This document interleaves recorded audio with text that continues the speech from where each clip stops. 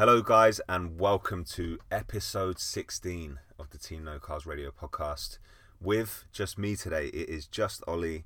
It's very, very bizarre recording this without Adam on the other end of a line. No special guest. It's just me. I've actually been inundated, and when I say inundated, I mean I've had probably 3 or 4 requests, a crazy 3 or 4 requests to record this podcast.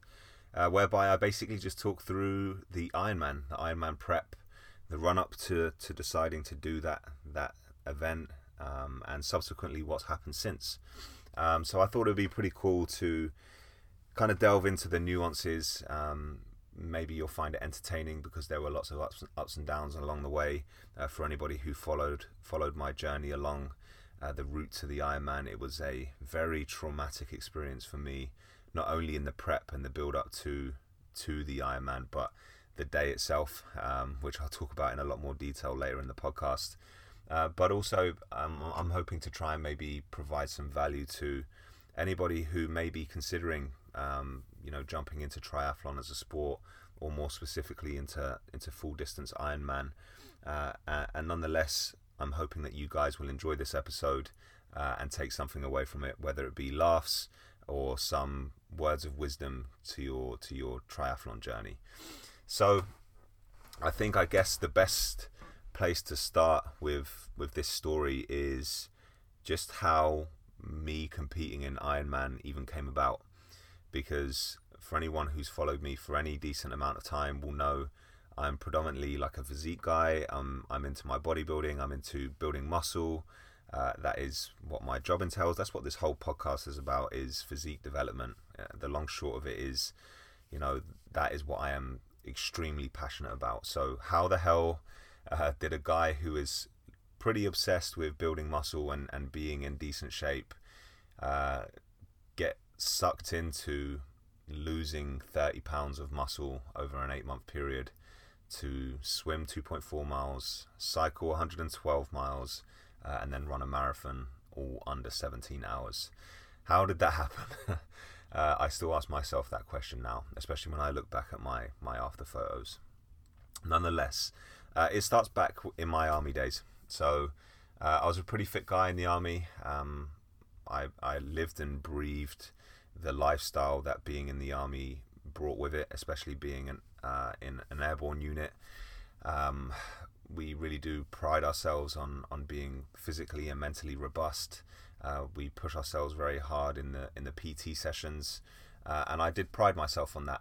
And I was at a unit where I actually saw lots and lots of guys with these crazy little tattoos on their calves and on their ankles. This little red M with a dot over the top of it. And of course, I know now that was the Ironman tattoo, but at the time I didn't have a clue what it was. I knew that triathlon was swimming, cycling and running, but I didn't know much more than that, and I certainly didn't know what Ironman was. I'd never heard of it before. But I was actually out on a run with the rest of the blokes, and I turned to a mate and said, "What is this tattoo that I keep seeing around camp? What is that?" And he explained to me that it was the Ironman tattoo. So I was a little bit intrigued, and I started digging and asking what it was, and he didn't fully know what it was, but he knew it was this tough triathlon. So I went home, I went back into my accommodation, and I started doing my own digging, doing my own research on Google, on YouTube, and I just couldn't believe that there were guys on my camp who had achieved this huge physical feat of endurance. The 2.4 mile swim, 112 mile cycle ride, and then a marathon, all in under 17 hours. Those individual events to me seem like pretty impressive feats of endurance as single events, let alone back to back in one day. And I was just absolutely fascinated by the prospect of being able to do that and to earn the right almost to mark your skin with this Ironman tattoo. And that's what it boiled down to. I thought the tattoo was cool, which is really funny because I now don't have one, but I'll talk about that again in a bit. But I was serving in an army unit where we prided ourselves on having the coveted maroon beret. We all had para wings. We all, we stood out a little bit from regular military units, and we took massive amounts of pride in that. And there was this feeling and notion of wanting to be different and wanting to be able to prove your ability to go above and beyond what is just normal. And Ironman was another opportunity to do that within an airborne unit. And that's the way that I saw it. And I really, really wanted to do it. And so I started doing some research into getting the equipment that I needed and figuring out how I was actually going to practically do this. And at the time I was a Lance Corporal, so I was on a real basic salary, real low salary in the army. I didn't have any savings. In fact, I was in quite a fair bit of debt. And there was just no practical way that I was going to be able to afford to start such an expensive hobby, because it is a hugely expensive hobby. And just while we're on that point, here's some practical take-homes for anybody who is considering triathlon, or more specifically Ironman. You really can't dive into this naively without being willing to accept the financial burden that it may cause, because triathlon is very, very, very expensive. If you're not a very proficient swimmer, which you obviously need to be, then you need to consider your swimming coaching costs. You need that. This is not a nice to have, it's a need to have. If you don't have a road bike, which I didn't, you need to invest in a road bike, and these can be upwards of over £1,000. Especially if you're buying new, you can be paying over £2,000 in some instances if you're going really high end. And then you have all your accessories. You've got your helmet, your cycling shoes, your tri-suits, your cycling gear for when you're training, because you don't train in your tri-suit all the time. You're going to be wearing just normal, regular cycling gear. Your running trainers need to be of a really high standard, or at least should be, for the day at least. The entry to Ironman is £500 just to enter the race. Your travel, your accommodation for the night before and the night of. These things really, really rack up quickly, and I quickly realized and understood that it just wasn't going to be a viable option for me while I was in the army. I just couldn't physically afford to invest that amount of money. I didn't have that amount of money, so it kind of got pushed to the back burner back then, and this was probably 5 or 6 years ago now.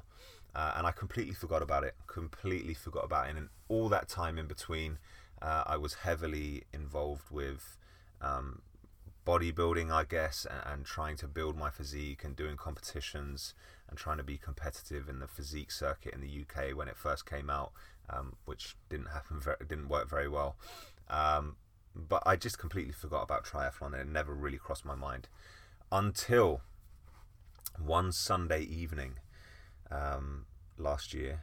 I was scrolling through Facebook, and I had seen that one of my friends had just placed 7th in the Ironman Bolton event for his age group, and I was just blown away. I couldn't believe that somebody I knew had finished 7th in his age group in such a challenging event. And it really, really did just inspire me. It inspired me to strive for something like that. And I was at a place in my life at that point where business was good. I was earning a decent amount of money. I was kind of, yes, in the swing of things with my bodybuilding stuff, and I was training. There was no real immediate goal, so I had no plans to step on stage anytime soon. I didn't have any competitions in mind. I was just not going through the motions. I was still doing what was necessary to build my physique, but I didn't have anything in the pipeline that I was directly aiming toward. And so this caught my eye instantly when I saw this Facebook post, and I turned to Soph and I said, I think I want to do Ironman. And she'd never heard of it either, so she was like, well, what's Ironman? And I explained, and she thought I was crazy, which I am a little bit. And Sophie can vouch for just how impulsive I can be, and it kind of shoots me in the foot sometimes.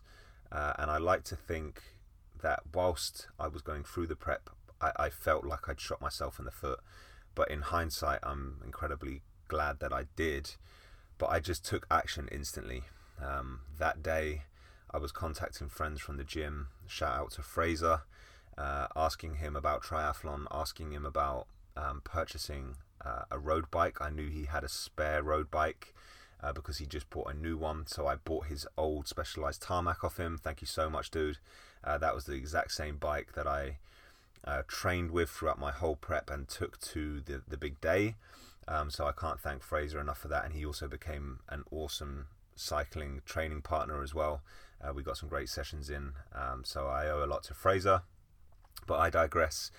So I'd bought my bike, I'd invested in a swim coach, and this was always going to be interesting because I was a complete non-swimmer. So I'm paying for these swimming coaching sessions with James Ewart from TI. So this is Total Immersion, which is a hugely respected and established swimming coaching company. They're international. They're very well established in the States, but they've also got a pretty good setup over here in the UK. And James took me from a complete novice, non-swimmer in the front crawl. This is so I'd passed on my military swimming test prior to this, so I was able to do, butterfly. I could tread water. I could do a couple of lengths in the pool, but when it comes to swimming long distance, like 2.4 miles in open water, doing a front crawl with the correct breathing technique, it was just a completely different kettle of fish. And so James really did have his work cut out with me, taking me from novice to a long distance swimmer essentially. And swimming would become my arch nemesis throughout the Ironman prep, and for anyone who follows it or followed it on my social media will know that I really struggled throughout the whole process to get comfortable with the swimming technique and the breathing technique, and I only really picked it up in the very closing stages of the Ironman prep, which is pretty stressful to go through sort of 8 months of training and to be encroaching on the big date in July, I believe it was, or June, for the Ironman, and still be in a position whereby I didn't think I could actually finish the race because I couldn't breathe. I couldn't swim and breathe at the same time. It was very, very stressful. I was entering the water and almost having panic attacks at points because I was overcome with this feeling of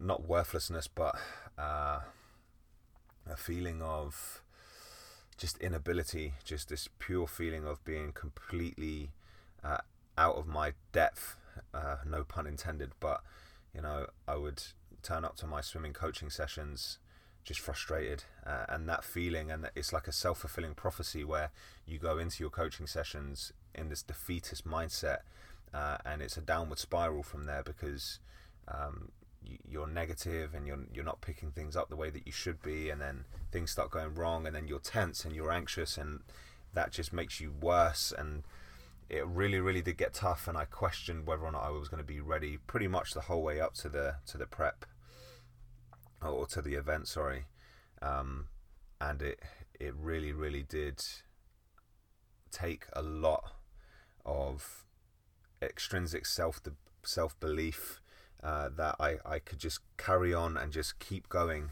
regardless of how long it was taking me for me to pick it up, to just keep pushing and to just keep trying my utmost, and then for it to all come to fruition at the end was the most satisfying feeling in the last few weeks of my prep for the Ironman Bolton 2018. That moment where it clicked and where I jumped into the water and I could do length after length after length, breathing perfectly normally underwater, was the most satisfying feeling in the world. And the turning point for me was something that got quite a few laughs on Instagram actually. Was my coach James basically gave me this huge plastic salad bowl. It must have been sort of 5 or 6 litres worth of salad bowl, and he asked me to fill it up with water each and every day for 10 minutes and basically go through my breathing technique in this salad bowl with my goggles on. So I'm exhaling, blowing bubbles out of my nose very gently in the water, turning my head to the side, taking a breath in with half of my face still in the water, and then going back in and exhaling through the nose nice and gently. And I did that for 10 minutes every single day for the last sort of 40 days or so in the run up to the Ironman.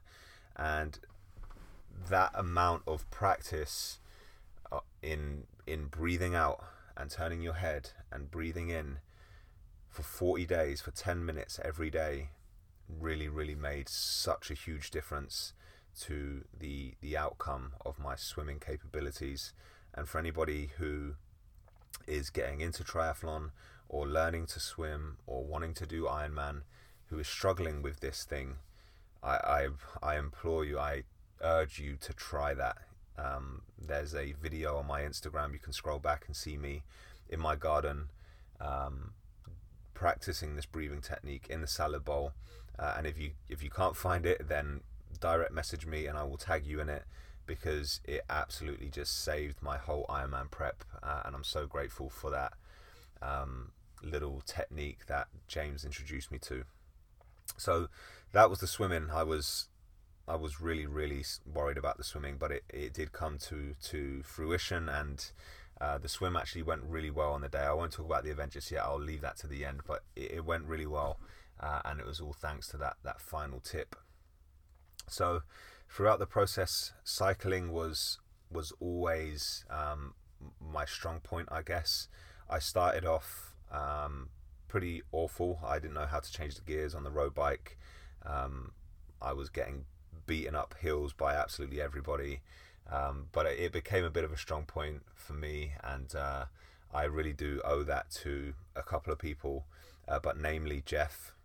Jeff was a huge help, I think more than he'll probably ever know throughout my Ironman prep entirely. He just dragged me out on rides when it was shit cold weather. He pulled me up hills, he pushed me on, he egged me on, he challenged me to do more, to go further, and I really do put a lot of my actually completing the race in the thanks of Jeff, because if it wasn't for the bike ride on the day, I may have struggled to complete the race, and I'll talk about the race day, like I say, in a second. But the bike was a huge, important part of a much bigger picture, and Jeff was definitely the confounding variable in that equation. He was definitely the most important piece of the puzzle.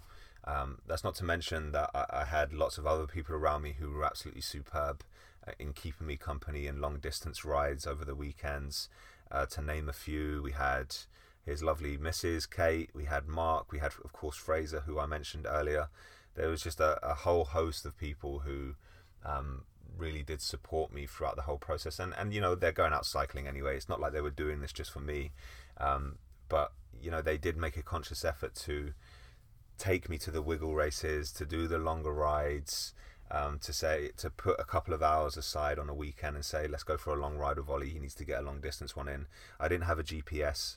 I didn't know any of the local routes, so I was solely relying on their knowledge and expertise and understanding of the local area to get these decent rides in. So I really just have to take a second and say thank you to those guys and girls for dragging my ass around the hills of West Sussex for 8 months solid. So thank you so much, guys. It really did mean a lot. But cycling, like I say, was a strong point for me. By the end of the Ironman prep, I consider myself a pretty decent cyclist. You know, I was averaging over 20 miles an hour over pretty decent distances, which is some pace. It's a decent pace for somebody who was at the time kind of, you know, well, I still am 6'1", but weighing in at sort of 200 pounds for the most part. You know, I was a pretty heavy cyclist. There's not too many cyclists that are weighing in at 200 pounds. Although I was small for me, I was a big triathlete. I was a small Ollie, but a big triathlete. But I could still handle my own on the bike, and like I say, I do owe that in large part down to those guys. So thank you.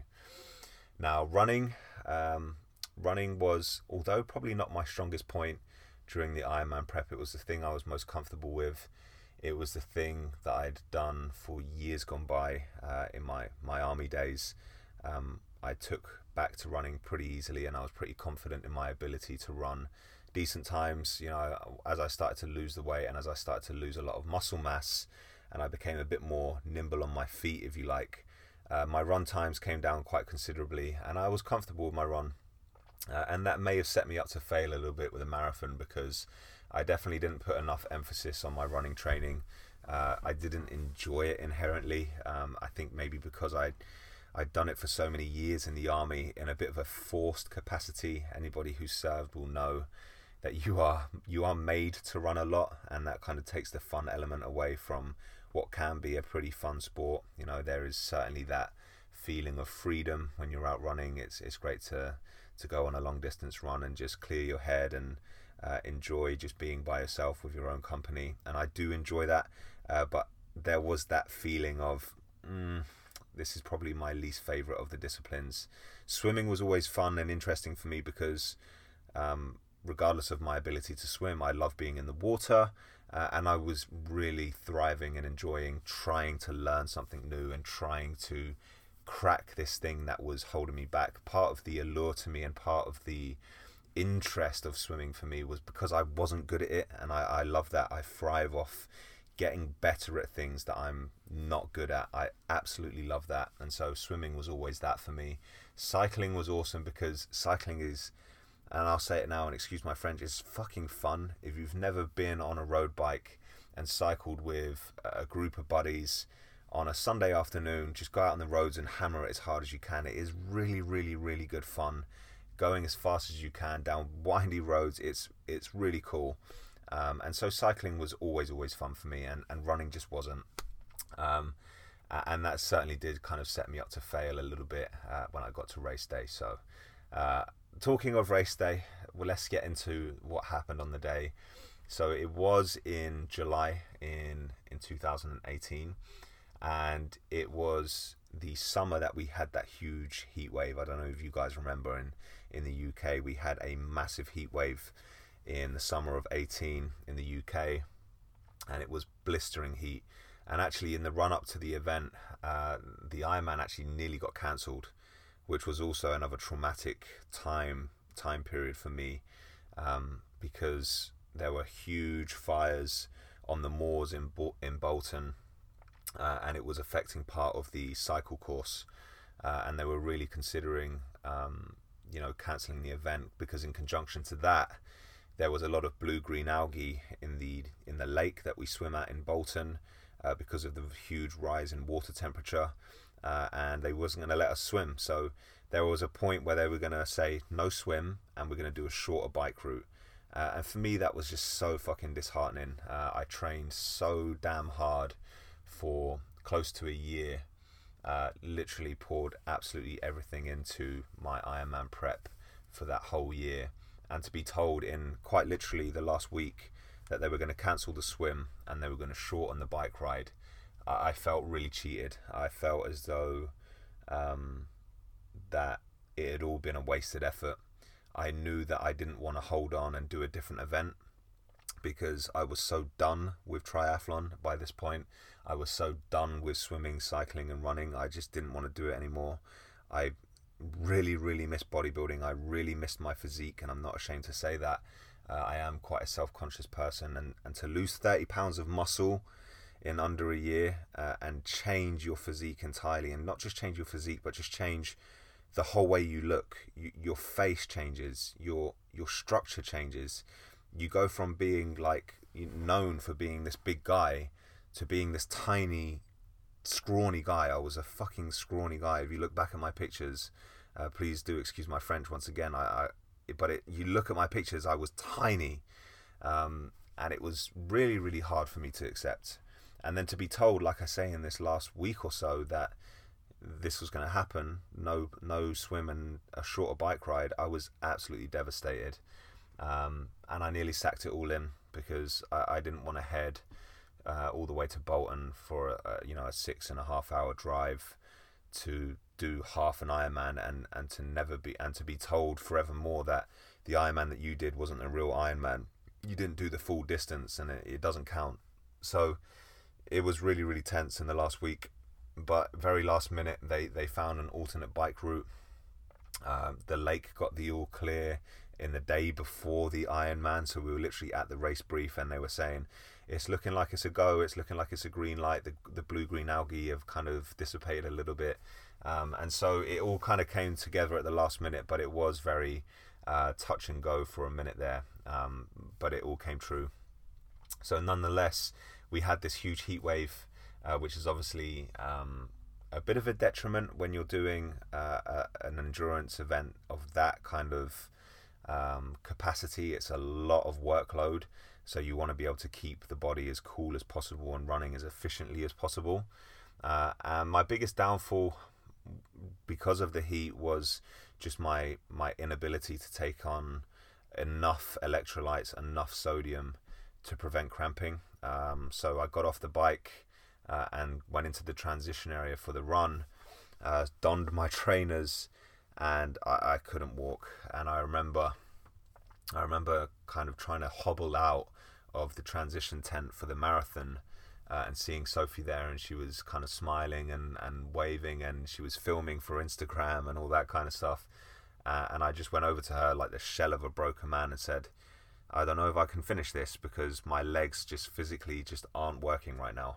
And then she looked really concerned, and I kind of just started to hobble away and do what I could. And for the first couple of miles, I had to stop every few feet because my quads were just excruciatingly painful. Like the cramp was the deepest cramp I've ever had. So sometimes you get cramp in your calf in the night, and it goes really tight like a ball, and you can almost feel the muscle protruding the skin to some extent.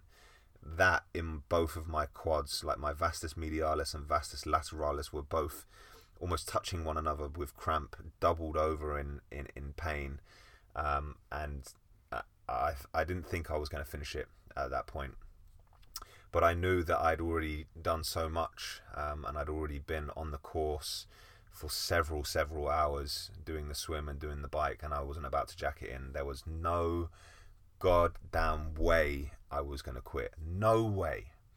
So my first and immediate thought process was, I need to get salt on. I need to get salt. I didn't have any salt sticks with me, which was a huge schoolboy on my part.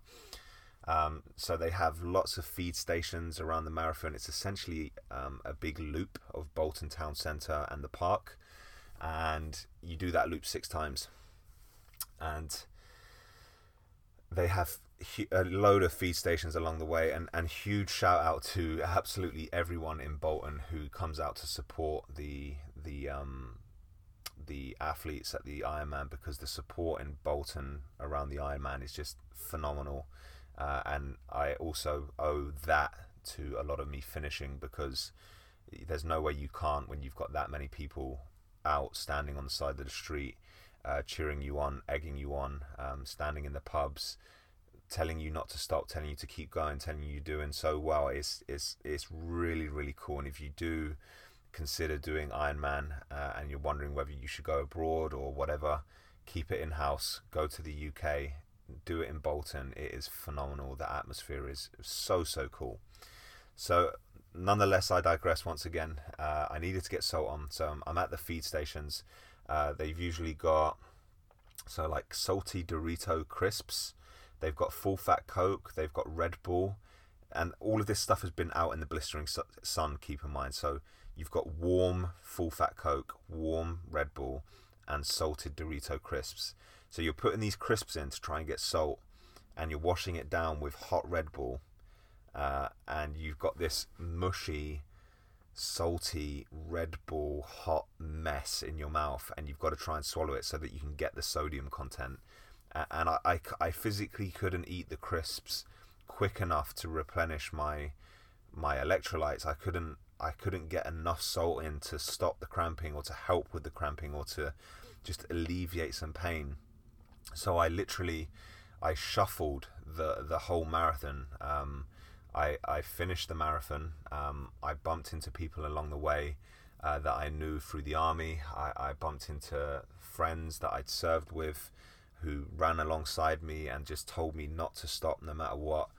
Every time I did the loop and I went past the finish line and I saw people finishing, and I just thought, I just got to keep going.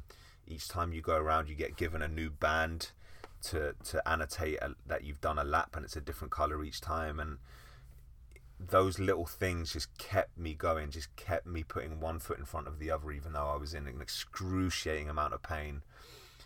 And going past and seeing Sophie and seeing her concern for me, and her worrying about me, and I had this overwhelming feeling of not wanting to put her through this for nothing, and not wanting to disappoint her.